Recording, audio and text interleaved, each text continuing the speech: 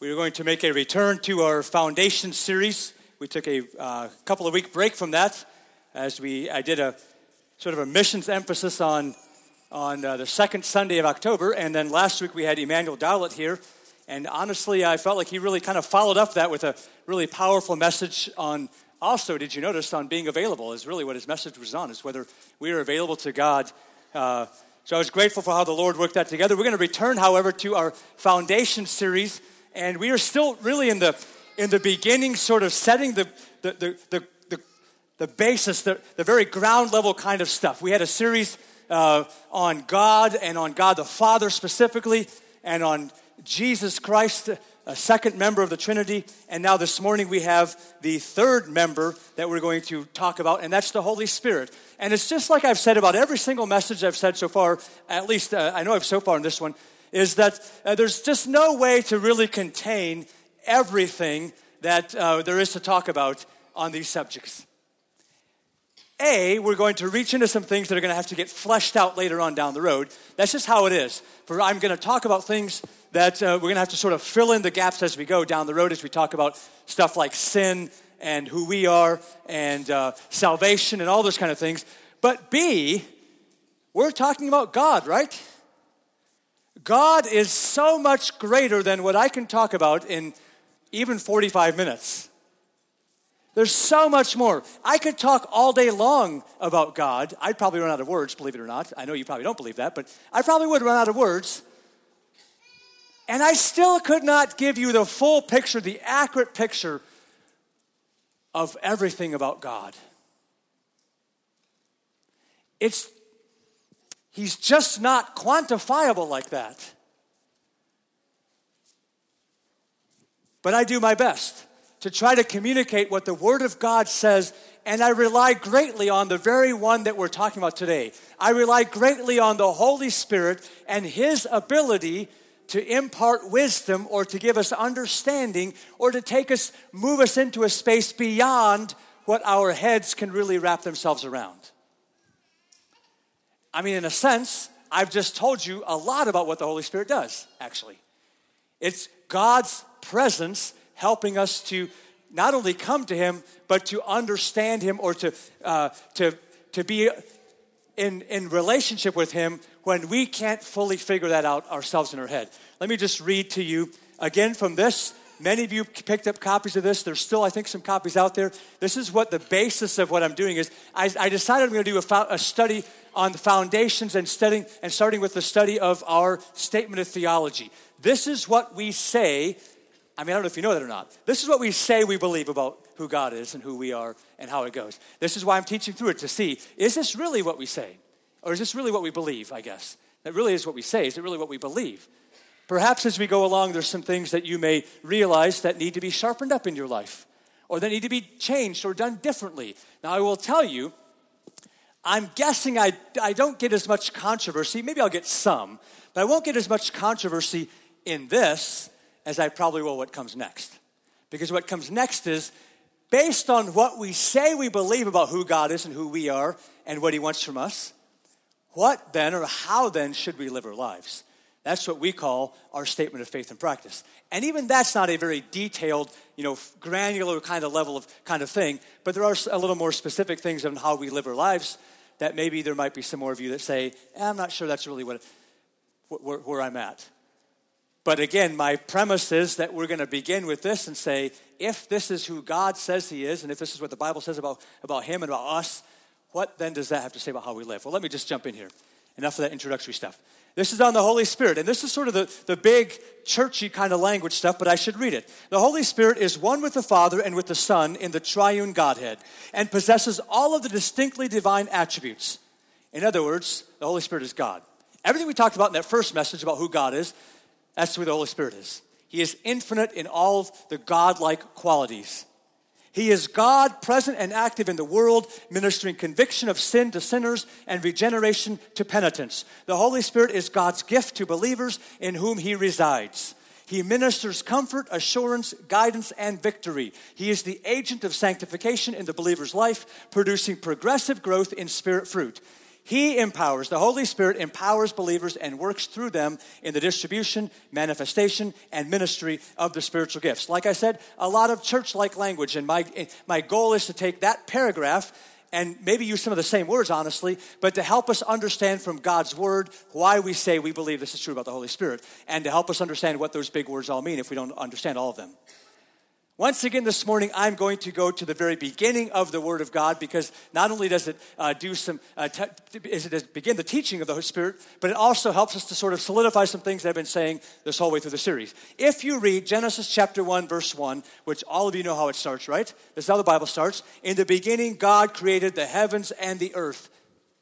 The earth was without form and void. This is before God began to create. It was without form and void, and darkness was over the face of the deep. As much as you can try to imagine what it would be like. Now, I don't think we probably have any real way of fully imagining what it means when it says that the earth was without form. Like it didn't exist, right? Like this big spinning ball that you live on and think is really firm and like really solid. It says it was without form, it was void. There was darkness over the face of the deep. But what it goes on to say is this in chapter 2. And the Spirit of God was hovering over the face of the waters. The Holy Spirit was present. Now, right away we should see something that I've been trying to sort of hammer home all the way through. We see that all three of these people or these persons or the expressions of God that we call the Trinity are all present, right? Because God was there. We talked about Jesus Christ and we made sure we understood that it was His Word, which, by the way, I loved how Emmanuel Dalla explained all that stuff. Did you guys catch that? He talked about the Word of God, and when God says it, it becomes something. That's why His Word was there. And as John began his gospel, I don't want to re-preach 2 weeks or 3 weeks ago's message, but John began his gospel and said, hey, Jesus is the Word. And Emmanuel helped us understand that in a very real sense. He's the Word, and the Word was there at the very beginning. When God spoke things, it was Jesus. He was doing it through Jesus. But now we understand, we see, that the Spirit of God was there hovering over the face of the waters. God's Spirit was there at the beginning. Maybe you get tired of me doing this. I'm sorry if you do. But I want to find every opportunity I can in Scripture to help you see that lots of Scriptures talk about God in this threefold way. God the Father, God the Son, and God the Holy Spirit. All right, just sort of. I want to try to start a couple of strands. We're going to talk through them. They're going to interweave and hopefully see how they tie together. But just some basic understanding. When you see the word Spirit for the Holy Spirit of God in the Old Testament, it was written in Hebrew, and it's the word ruach. Ruach.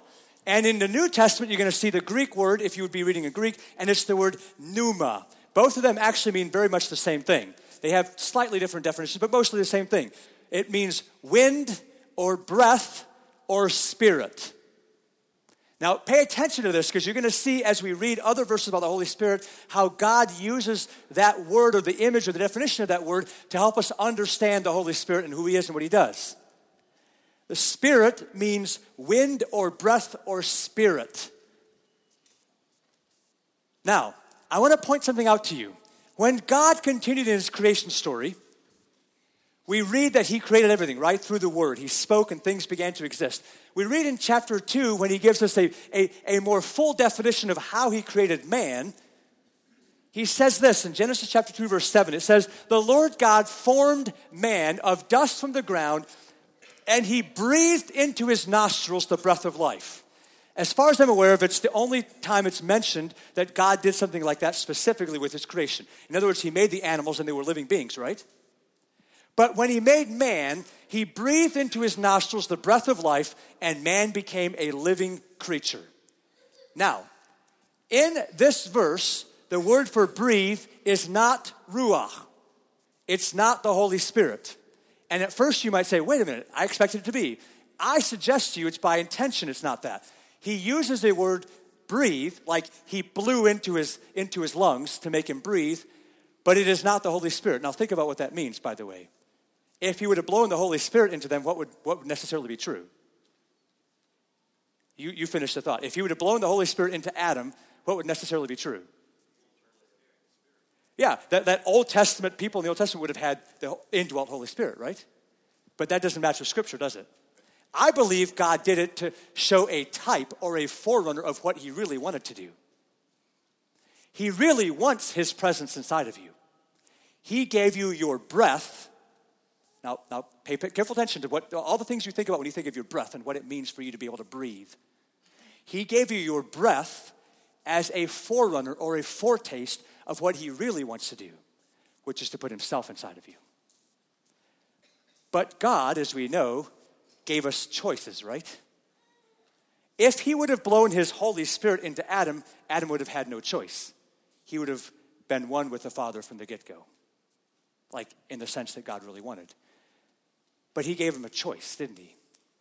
I believe he's giving, this happens all through Scripture, by the way, he's giving a type for what he really wants to see happen through the Holy Spirit. That's why he uses the same language. It's not the same word, but the same language. He blew into their nostrils and gave them breath. I can tell you right up front, if your belief about the Holy Spirit does not come something akin to how much you need the air that you breathe, then you're not attributing enough to the Holy Spirit. Did you catch that? You need air to breathe. You just talked, Merlin, about watching that air leave someone's life, and suddenly something is gone from them, right? The body's still there, but something is gone from them. You need air to breathe. If you do not in some way attribute as much necessity to having the Holy Spirit as you do to having the air you breathe, then you are underestimating or devaluing the Holy Spirit in your life. Because you need him like you need the air to breathe. Let's talk about then what does Scripture teach us is the ministry of the Holy Spirit. What does the Holy Spirit do?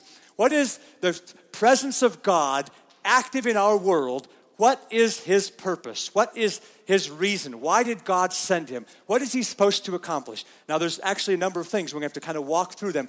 I'm going to do them in a specific order. I think you'll probably understand why. But it's not necessarily in chronological order as how it's revealed in Scripture, but in a specific order. The first thing that we see in Scripture that I believe we should make a mention of or be aware of is that the Holy Spirit's ministry is to convict sinners, is to convict people who are against God in some way. Now, that could be either people who are totally against God or people who think they're for God but have sin in their life. It's the same function, is to convict sinners. Now, Jesus taught about this. Let me just read these verses to you. This is John chapter 16. We're going to be jumping around. I'm going to be sharing a lot of Scripture. I hope that's okay with you. I happen to think it's where I should be preaching from, so I'm not going to make an excuse for it or tell you I'm sorry about that. John chapter 16 is going to give us some information as Jesus began to teach on the Holy Spirit. In verse 7, he says this, nevertheless, he's talking to his disciples, to his followers. He says, nevertheless, I tell you the truth. It is for your advantage that I go away. He just told me he's going to leave, and they began to be a little dismayed about that. He said, it's to your advantage that I go away, for if I do not go away, the helper will not come to you. The helper is referring to the Holy Spirit. But if I go, I will send him to you, and when he comes, here's what he tells us what the Holy Spirit will do. And when he comes, he will convict the world concerning sin and righteousness and judgment. And he explains himself a bit further. Concerning sin, because they do not believe in me. Concerning righteousness, because they go to the Father, and you will see me no longer. Concerning judgment, because the ruler of this world is judged. When he comes, here's what the Holy Spirit will do. So he's not yet fully present in the world. Jesus told us that at that point. He's not yet fully present in the world up until that point. We're going to read later why that's true, so just hang on to that thought. But he said when he does come, he's going to do three things in terms of convicting sinners. He's going to convict them concerning sin, meaning they don't believe that he is the Messiah. They don't believe in Jesus. Now, when you boil the definition of sin down, we can get to some really basic definitions of sin, but when you boil the definition of sin down, is sin not disbelieving God? Isn't that a pretty good basic definition of sin? Disbelieving God. Think about the original sin in the Garden of Eden. Did God really say, you see right away? He's picking up on the fact that, did God really say that, or are you willing to disbelieve God a bit? That when God says this is true, you might actually think, well, maybe it's like this actually. That's sin. Anytime that we disbelieve God, or anytime that we don't agree with God and that he's right, that's called sin. Now that leads to lots of things that we know as sin, right? As being proud, or as taking things that are not ours, or being selfish, or hurting someone, or whatever the case is. But all that begins with an idea that God was wrong in what he said. So when Jesus says he will convict the world concerning sin, it's The most basic, the greatest one is that they don't believe in Jesus himself. Because the biggest message that I think that God would love to give to us is that he made a way for us through Jesus. All of Scripture points to Jesus.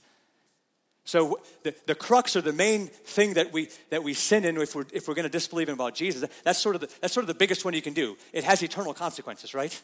If you don't believe in Jesus and you sin against God in that way. By the way, did you ever think of it that way? Do you ever think about the fact that not believing in Jesus is a sin? Because God said he is the way. God said he is the one I've sent. God said he's my chosen one. And when you don't believe that, you are sinning against God.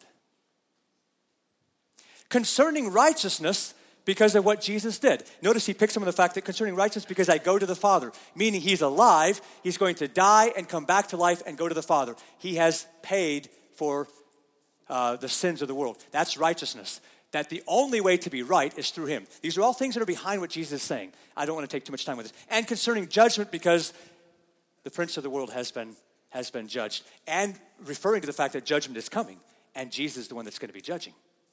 That's the role of the Holy Spirit, convicting people with those understandings that Jesus is the Messiah, that Jesus paid. The only righteousness you can ever get is through Jesus, and that he will one day judge the world. That is the convicting work of the Holy Spirit in sinners.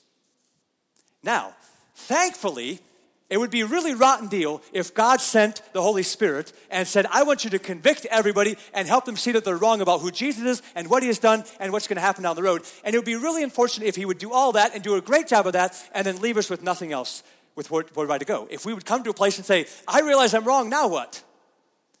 Thankfully, a second part of the ministry of the Holy Spirit is, in fact, not only to convict sinners, but to regenerate those who are repentant. To renew those who are repentant. That's a couple of big words there, by the way. But it really means that when you get to agree with the Holy Spirit, when he says that you're a sinner, that's the first part, you agree with him, he also is the mechanism by which you are changed. The mechanism by which you can begin to realize, I was wrong, how do I become right? Now, Jesus actually already taught about that. Remember this interchange he had all the way back in John chapter 3? This interchange he had with a guy named Nicodemus. Nicodemus came to him during the night one time. He said, I believe you're a teacher. I need to know, how do we become right with God? What do we do with this? And Jesus says, I tell you, you have to be born again. And Nicodemus kind of scratches his head and he says, wait a minute, how am I supposed to be born again? Because I know how you get born the first time, but I can't, it doesn't work, it doesn't make sense. And Jesus said this in verse 5 of John chapter 3.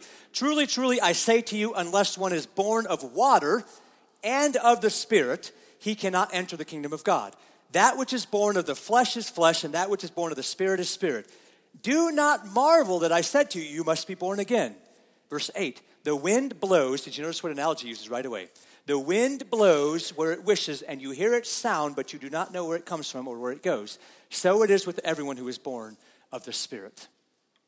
Remember what I said the definition of the Spirit is? It's actually the exact same word. All the way through that whole text is the word pneuma.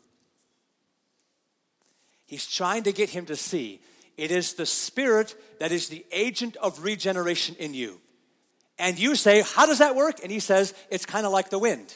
Think about the wind. God gave you a great natural example of the Holy Spirit and how it works in the wind. Last night it was really windy. I lay awake during the night in my bedroom because I heard things flying against our house. I don't know what it was. I hope they're okay, whatever it was. The wind was blowing, right?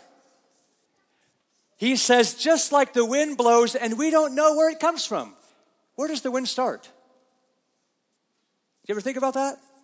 When it's so windy, so yesterday the wind was out of the east, right? Am I right about that? I think so, for most of the day, because that's where we had rain. If I would go on east for a while, would I find the source of the wind? Where does it start? Can I find the spot where all that wind is coming from? He said that's what the Holy Spirit is like. The regenerating work of the Holy Spirit. It's a work that you won't understand. You don't know where you could say you know where the source is. It comes from God, but it's a work inside of you. By the way, I would suggest to you, if you pay any attention at all, and you've grown in Christ at all, you've seen that effect, right? That very thing in effect. Because there's been times in your life where there's something that'll hold on you, and one day you wake up and you realize, you know what? I don't want that anymore. How did that happen? What changed inside of me? How did I suddenly no longer have a desire for that, or to say those words, or to act like this? What happened? That's the regenerating work of the Holy Spirit inside of you. Thank the Lord that when he sent a really capable part of himself to convict us when we are wrong, that also is the very same person, the very same mechanism that helps us to become right with God, to regenerate us, to cleanse us, to become born again, to become renewed inside. Amen. Now, I'm going to deviate. I'm going to pull out just a bit from here because I want to give you just a broad overview of how the Bible speaks of the Holy Spirit coming to us. It's right in the middle, a good swing point. So let's go back to the Old Testament for a little bit. If you would follow me back to the book of Ezekiel, God actually prophesied through Ezekiel about what he was going to do in his second covenant. He had made one covenant with Israel, but he said, I've got a bigger covenant. That was a type 2. I've got a bigger covenant I want to make with all of mankind. Everybody of you sitting here this morning, the covenant that God wants to make with you. And here's what he says. He says in verse 22. Now, he keeps the language about Israel, but listen to this. He says in verse 22 of Ezekiel 36. Sorry, I may not have given you the reference. Therefore say to the house of Israel, and listen carefully, by the way, thus says the Lord God, it is not for your sake, O house of Israel, that I'm about to act. In other words, you're not the reason why it's not because of how great you are. In fact, he goes on to say, it's for the sake of my holy name, which you have profaned. You have profaned among the nations to which you came. I will vindicate the holiness of my great name, which has been profaned among the nations, which you have profaned among them. In other words, my name has been dragged through the mud, and it's your fault. So it's not because of you I'm going to do what I'm about to do. It's because of my holy name, and I want to reclaim my holy name. The nations will know that I am the Lord, declares the Lord God, when through you I vindicate my holiness before their eyes. So here's what he's about to do. Verse 24, I will take you from the nations and gather you from all the countries and bring you into your own land. I will sprinkle clean water on you, and you shall be clean from all your uncleanness, and from all your idols I will cleanse you. And I will give you a new heart, and a new spirit I will put within you. And I will remove the heart of stone from your flesh and give you a heart of flesh. And I will put my spirit within you and cause you to walk in my statutes and be careful to obey my rules. Now, all of this to them, I'm sure, didn't make a whole lot of sense. In fact, to us today, sometimes we don't understand quite how all this worked out. But what I want to focus on is that God spoke a long time before it ever happened, that he said, I have my covenant I want to make with all of mankind to show everyone how holy I am is that I will cleanse you, I will clean you, I will cast the idols out of you, I will put my presence inside of you so that you may be sure to obey me. We call that today, looking back, we call that saying, so that you don't no longer have to obey from the outside in, but can obey from the inside out. God's presence inside of you makes you want to obey what God says you should do. Notice, by the way, that the obedience part doesn't change. It's not that you no longer have to be obedient to what God says. It's that you're doing it from the inside because his presence is in you, not from the outside in. Now, he said that way back in Ezekiel, so let's see what Jesus said. Jesus, when he was walking around on earth, remember, he's the chosen one. He's the one that through whom God was going to do these things. When he was walking around on earth in John chapter 7, verse 37, it says on the last day of the feast, the great day of the feast, the great day was the last day of the feast, a week-long feast. Jesus stood up and he cried out, if anyone thirsts, let him come to me and drink. Whoever believes in me, as the scripture has said, out of his heart will flow rivers of living water. Whoever believes in me, he's telling you how to get there. Whoever believes in me, as the scripture has said, out of his heart will flow rivers of living water. Now, they may have been confused about that too, but John gives us a clue. He says, now this he said, the words he said about the Spirit whom those who believed in him were to receive. For as yet had not been given. For as yet the Spirit had not been given because Jesus was not yet glorified. So we're kind of trying to weave these things together. I hope you're tracking along with me as we weave these strands together. The Holy Spirit convicts sinners and regenerates them. Jesus talked about that. That when you must be born again, not just of water, but of the Spirit as well. We could have kept reading there, by the way, because he gave them the same instruction. It depends on whether you believe in him, whether you're filled with the Holy Spirit, whether that regeneration comes. Remember what he said? The Holy Spirit will convict what? In concern to sin because you don't believe in me, and righteousness because I'm going to the Father, and judgment because the prince of this world is judged. I'm going to come back and judge him.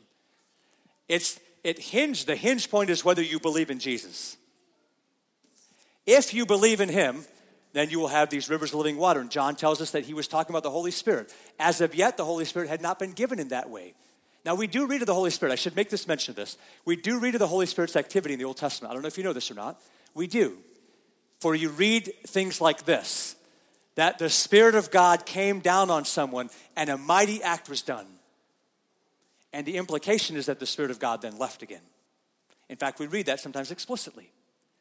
So he came for times and seasons. It's not that the Spirit of God was dormant from creation to after Christ. He was very active, but on a temporary basis.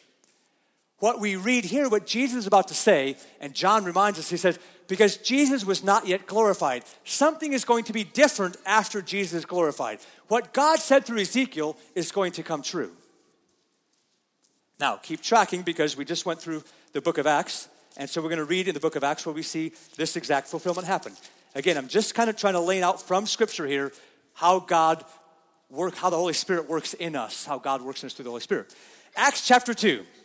Jesus, where's Jesus now? In Acts chapter 2, where's Jesus now? He's in heaven. He's ascended. Remember John's words? As of yet, Jesus had not been glorified, so the Holy Spirit had not yet come. Now he's in heaven, that's in his glorified state. When the day of Pentecost arrived, they were all together in one place, and suddenly there came from heaven a sound like a mighty rushing, what? Why do you suppose it sounded like a mighty rushing wind? What's the definition of pneuma? Wind. What did God breathe into Adam? His breath. He blew, right? What did Jesus say the Holy Spirit is like? The wind. And suddenly there came, it sounded like a mighty rushing wind, and it filled the entire house where they were sitting, and divided tongues as of fire appeared to them and rested on each of them, and they were all filled with the Holy Spirit and began to speak in other tongues as the Spirit gave them utterance. Here we see the fulfillment of what God has been talking about. He said, here's what I'm going to do. I'm going to put my Spirit inside of you. Jesus on earth said, hey, if you believe in me, rivers of living water will come out of you, and I'm speaking of the Holy Spirit, although it's not yet because I've not been glorified. And in Acts we read, now it happened. Here comes the mighty rushing wind, and they began, as they were filled with the Spirit, they began to speak in other tongues, other languages, by the way, because there's people from all the nations around them, other languages, and they began to speak. Now, by the way, tying back to my point, because I got to get back to my message here at some point, tying back to my point, anybody know what happens as the Holy Spirit comes, and they're filled, and they begin to speak in other tongues, and Peter preaches a powerful message? What happens? People get saved. What happens? What's the work of the Holy Spirit? He convicts them. If you look at Acts 2:37, it says, when they heard these things that Peter was saying, they were cut to the heart, and they said to Peter and the rest of the apostles, brothers, what shall we do? What do we do? We're wrong. Did I tell you, the ministry of the Holy Spirit is to convict sinners, and then we're going to see I'm not going to read the verses, but we see the regenerating work, because they said to them, repent, and be baptized in the name of Jesus. Believe in Jesus, and then the Holy Spirit will come, and you will be reborn. And it says the church exploded. Now, one more reference just to kind of keep tracking this through, because I believe we want to go front to finish to show you how God said this was going to work. When Paul wrote his letter to the Ephesians, he says this. He's in the middle of it, just an amazing group of verses. I can't read all of them. I don't have time to read all of them. But verses 13 and 14 are particularly important to today's message. This is the third thing of in him, by the way. In him, in Jesus. When you believe in Jesus, when you're in Jesus, the third one is this. In him, in Jesus, you also, when you heard the word of truth, the gospel of your salvation, and believed in him, were sealed with the promised Holy Spirit, who is the guarantee of our inheritance until we acquire possession of it, to the praise of his glory, of God's glory. This, very clearly laid out from Scripture, is what the Holy Spirit does. God said, I'm going to send him to you. Jesus said, the hinge point is to believe in me, and then it happened, and it's available to it's not just available to the Peter and the apostles on the day of Pentecost in Acts. It's available to every single person, that when you heard the gospel, the word of salvation, and you believed in Jesus Christ, that you were sealed with the Holy Spirit for that day that's coming, until we acquire possession of it. Now, let's get back to Holy Spirit ministry. He convicts people, tells them that you're not right with God, and then when they begin to understand that, he regenerates them. And then when they believe in Christ and they're regenerated, he fills them. And when he fills them, here's two more pieces of his ministry. The first is that he encourages believers. He has an encouragement to believers. In every sense of the word, by the way, whether it's convicting or regenerating or encouraging, he is the one who calls us near to God. And in fact, the verses here I'm going to read are going to bring evidence to that. John 14:26. By the way, I have the other words there. The encouraging work is he comforts, he assures, he guides. John 14:26 says, but the Helper, the Holy Spirit, whom the Father will send in my name, he will teach you all things and bring to your remembrance all that I've said to you. When he says the word helper, he's using the word parakaleho, which means to call alongside, to call near. The paraclete in English, we often say that. He's the one who calls us near to God. By the way, it's the exact same word that he uses in chapter 16 that I shared earlier. I said it out of order, but it's the same word. In other words, the convicting work of the Holy Spirit is still a parakaleho. It's still to call near to God. It's still to invite, to say, come near to God. I would submit to you, the closer you get to God, the more aware you are of your sin. That you're wrong, that you need regeneration, that you need to be reborn. But when we have received Jesus, it is his constant function. It is his constant function to encourage us, and call us nearer, ever nearer to God, to teach us about things that Jesus said, about what the Scripture says, and to remind us of those things, and to remind us of the things to say as we talk to other people. It is his constant job. Let me just flesh this out. I'm going to read a couple passages of Scripture. I hope they're encouraging to you. I hope it's not boring to you to read Scripture. Romans chapter 8. Let these words remind you of the powerful work of the Holy Spirit inside of you, and be encouraged. Romans chapter 8, listen to these verses. There is therefore now no condemnation for those who are in Christ Jesus. That's a great way to start, by the way. For the law of the Spirit of life has set you free in Christ Jesus from the law of sin and death. For God has done what the law, weakened by the flesh, could not do. By sending his own Son in the likeness of sinful flesh, and for sin, he condemned sin in the flesh in order that the righteous requirement of the law might be fulfilled in us, who walk not according to the flesh, but according to the Spirit. There's a lot of things we could unearth there. We don't have time for it today because we're getting to all we want to focus on is what the Holy Spirit does. Verse 5, for those who live according to the flesh set their minds on the things of the flesh, but those who live according to the Spirit set their minds on the things of the Spirit. For to set the mind on the flesh is death. Listen carefully, church. Are we listening? For to set the mind on the flesh is death, but to set the mind on the Spirit is life and peace. What do you spend your time thinking about? I'm serious. What do we spend our time thinking about? This verse tells me if you set your mind on flesh, the result is death. You set your mind on the Spirit, the result is life and peace. For the mind that is set on the flesh is hostile to God, for it does not submit to God's law. Indeed, it cannot. For those who are in the flesh cannot please God. You, however, may these words be true of us. You, however, are not in the flesh, but in the Spirit, if in fact the Spirit of God dwells in you. How do you get the Spirit of God to dwell in you? Let's recap. We shared this. How do we get the Spirit of God to dwell in us? We believe in Jesus. That's what we do. We believe that Jesus is the one that God sent as the Savior of all mankind. That righteousness was attained through him, and that he is coming someday to be the judge. When we believe in him, the Spirit of God dwells in us. Anyone who does not have the Spirit of Christ does not belong to him. But if Christ is in you, although the body is dead because of sin, the Spirit is life because of righteousness. In other words, even though you may die like Larry Mass did, there's still life. Though the body is dead because of sin, there is life, and the Spirit is life because of righteousness. If the Spirit of him who raised Jesus from the dead dwells in you, he who raised Christ Jesus from the dead will also give life to your mortal bodies through his Spirit who dwells in you. Let me give you a little bridge. I'm going to read some more verses. These are very familiar verses, but the Word of God is powerful and it's quick. It's what you need to hear this morning. Galatians chapter 5. But I say to you this morning, walk by the Spirit, and you will not gratify the desires of the flesh. For the desires of the flesh are against the Spirit, and the desires of the Spirit are against the flesh. For these are opposed to each other to keep you from doing the things you want to do. But if you are led by the Spirit, you are not under the law. Now the works of the flesh are evident. The works of the flesh are evident. Sexual immorality, impurity, sensuality, idolatry, sorcery, enmity, strife, jealousy, fits of anger, rivalries, dissensions, divisions, envy, drunkenness, orgies, and things like these. I warn you, as I warned you before, that those who do such things will not inherit the kingdom of God. Are we paying attention, church?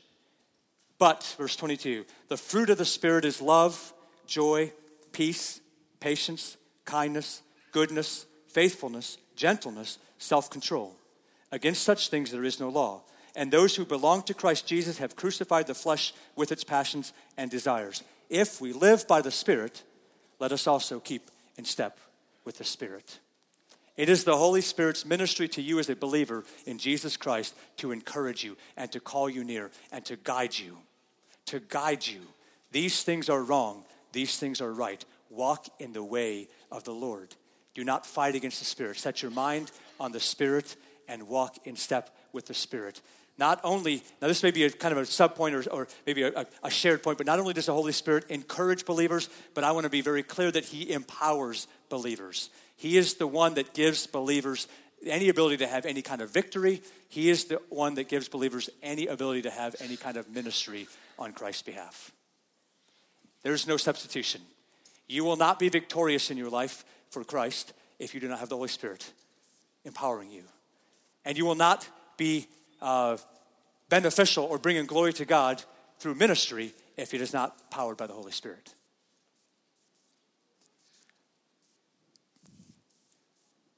Here's one of those moments where you have to ask yourself, is this really what I believe? For we spend a lot of time in our lives doing as much as we can to clean ourselves up and do the right things, and doing as much as we can to serve God in the best way we know how to. And I'm not saying we should, there's not effort required on our part at all.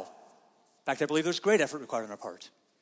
However, we must see that effort as only being successful when it begins with those rivers of living water that Jesus said are ours when we confess him. When the Holy Spirit is inside of us, that, my friend, is where your victory comes from. When the Holy Spirit is inside of you, that is where ministry comes from, true ministry. I submit to you, you don't even have to try then. You don't have, it's not like it's easy. I shouldn't say it that way. But you don't have to try. When the Holy Spirit is powerfully working in you, you don't have to go try to be nice to people and love people and serve them and use your gift. You love doing it. You can't wait to do it. It's why I've been excited all week long, because I didn't get to preach last week. I'm serious. I fell asleep several times this week thinking, I can't wait till Sunday. I have an incredible message about the Holy Spirit. I don't think I can probably say everything I want to say, but I'm ready to go. Let me read a couple more verses for you. Ephesians, let's go back to the book of Ephesians. It's the Holy Spirit that empowers us, and Paul prays this incredible prayer. I love this. Again, there's so much more than I can say about this morning. Ephesians chapter 3, verse 14. For this reason, Paul says, I bow my knees before the Father from whom every family in heaven and on earth is named, that according to the riches of his glory, he may grant you to be strengthened with power through his Spirit in your inner being. I love that. Can we pray those kind of prayers for each other? I pray that according to the riches of God's glory, he may grant you to be strengthened with power through the Holy Spirit in your inner being, so that Christ may dwell in your hearts through faith, that you, being rooted and grounded in love, may have strength to comprehend with all the saints what is the breadth and length and height and depth, to know the love of Christ that surpasses knowledge, that you may be filled with all the fullness of God. Brothers and sisters, there is incredible power in this kind of prayer for each other. Are you willing? Will you listen? Today's pastor appreciation.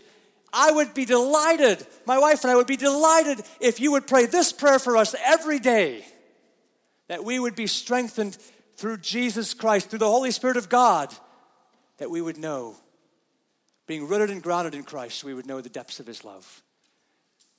Do you know the answer to you of living a victorious life is when you know how much God loves you and that love is flowing the other direction? For you will never say no to the things of the world until you love God more than you love them. That's why Marcus's question this morning is a great question. If Jesus was not in heaven, would you still want to go? It gets at, do we really love him?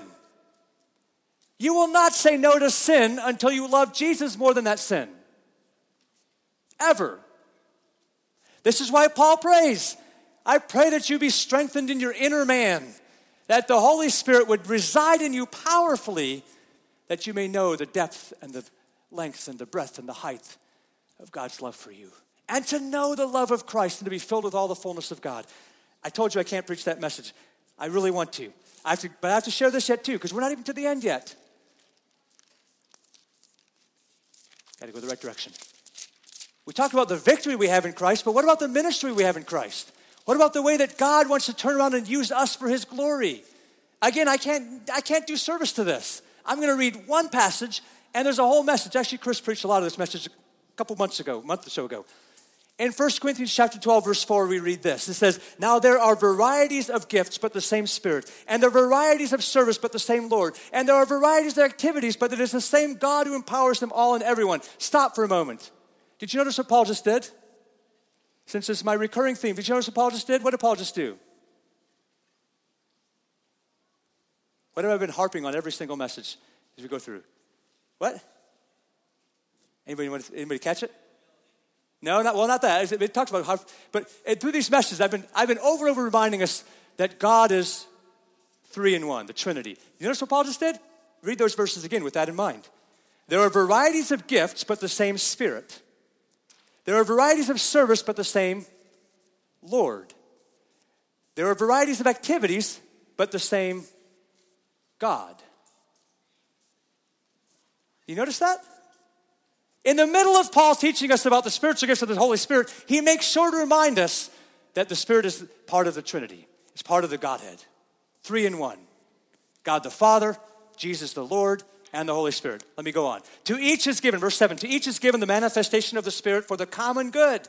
For to one is given through the Spirit the utterance of wisdom, and to another the utterance of knowledge according to the same Spirit, and to another faith by the same Spirit, to another gifts of healing by the one Spirit, to another the working of miracles, to another prophecy, to another the ability to distinguish between spirits, to another various kinds of tongues, and to another interpretation of tongues. All these are empowered. By the way, there's a whole message about all these gifts. It's not what I'm talking about today. I'm talking about the fact that it doesn't matter which gift you're talking about, it doesn't matter what kind of service you want to give to God, it all comes through one Spirit.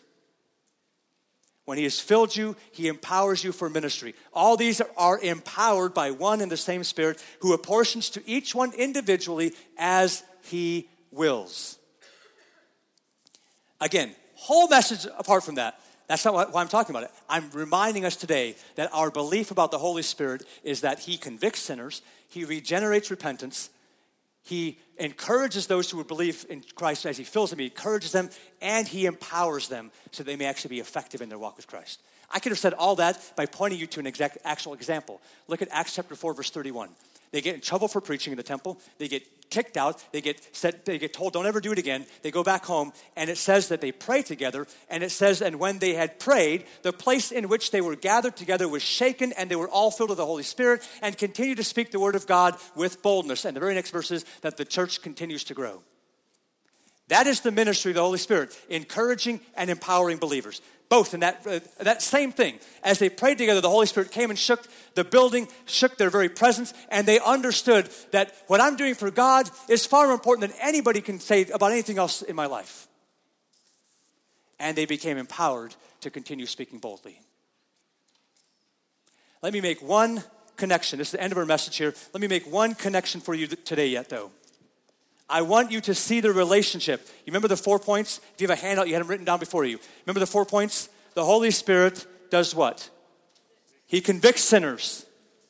What does he do after he convicts them? He regenerates those who are repentant. And then what does he do? When they receive the Holy Spirit, then what does he do? He encourages them. And what else does he do? He empowers them. Can I remind you or let you see the relationship between number 1 and 2, convicting and regenerating, and between number 3 and 4. In other words, when we allow the Holy Spirit to encourage and empower us, many times that is the impetus by which the Holy Spirit can then convict and regenerate other people. Let me say that again. As the Holy Spirit encourages you and empowers you, and you are faithful to that, and you yield yourself to that, which I may tell you may result in some things that are sometimes uncomfortable for you, or difficult for you, or not the easiest thing in the world to have happen. But as you are encouraged and led by him and empowered by him, that often is the mechanism by which he does the convicting and the leading, follows from there, the regenerating work. Again, I could give you a perfect example from the book of Acts. Remember the story of how they are imprisoned in Philippi? Paul's imprisoned in Philippi. He's whipped, thrown in jail, and they are doing what? They are singing and praying. The Holy Spirit is encouraging them. He's empowering them. And what happens? Earthquake comes. Their shackles fall off, and everybody, the jailer thinks everybody must have escaped. And he's about to kill himself. And Paul says, whoa, wait, we're all still here. Had they not allowed themselves to be encouraged and empowered by the Holy Spirit, I don't think they would be there anymore. For when God miraculously opens prison cells, most people would walk out, right? But what happens next?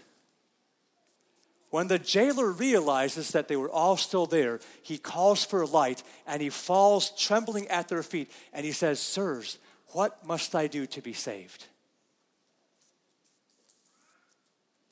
The convicting work of the Holy Spirit was preceded by believers in Jesus Christ allowing themselves to be encouraged and empowered, no matter what the situation was, by the Holy Spirit. They work in tandem.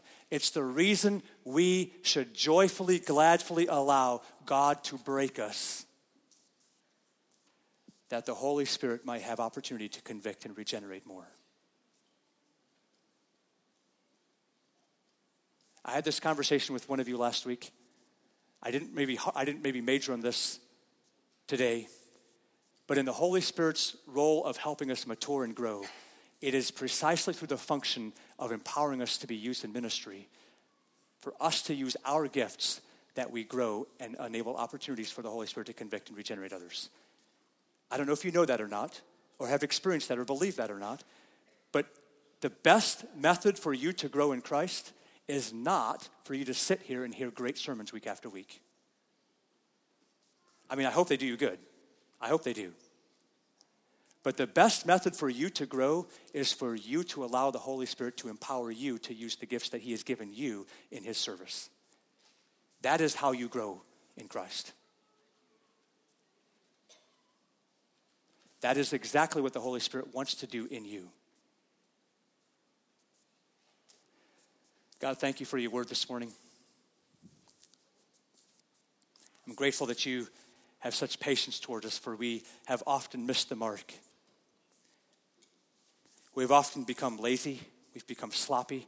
We've become full of apathy. We don't care, maybe. We've often let our minds be fixed on things that are from the world here. And in doing so, we are guilty, like the Israelites were, of defaming your name. You have glorified and vindicated your holy name when you sent Jesus Christ. And then you glorified him after he was killed by us. And then you sent the Holy Spirit. And today, God, again, I'm so grateful for the Spirit, because there's just no way that I can impart what needs to be imparted. But I trust you, Spirit. I trust in your ability to help us to grow and understand, to have things revealed to us, to free us from incorrect thinking or unhealthy patterns in our lives,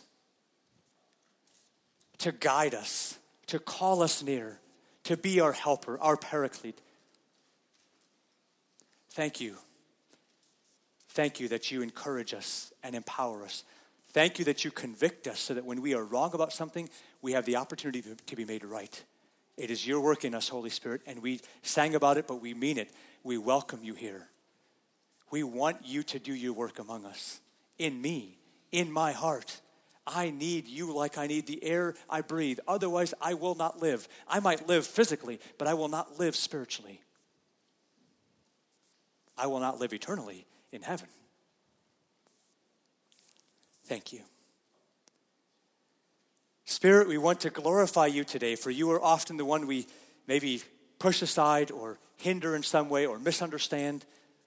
But today we welcome you in our life, in our hearts, to be the Lord. When we say Jesus Christ is Lord, you, Spirit, are in fact the agent in us that makes that true, that enables that to be true. We receive you, Holy Spirit, that you might be glorified, that the name of God might be glorified. Thank you.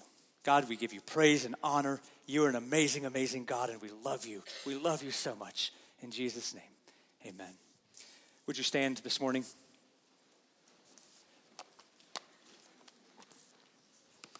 I'm going to pray for the meal. Again, you're invited to join us. Let's pray. God, thank you so much. We love to be together as a body of believers. Help us to be truly unified. Help us to have true fellowship, which is to be in partnership together, contending for the gospel of Jesus Christ. We don't want to be ashamed of Jesus' name, but we want to proclaim him boldly. We want to allow him to work in our hearts and our lives boldly. We thank you for the food and the hands that have prepared it. We ask for your blessing, not on it, not just on it, but on us. In Jesus' name, amen. Go in peace this morning.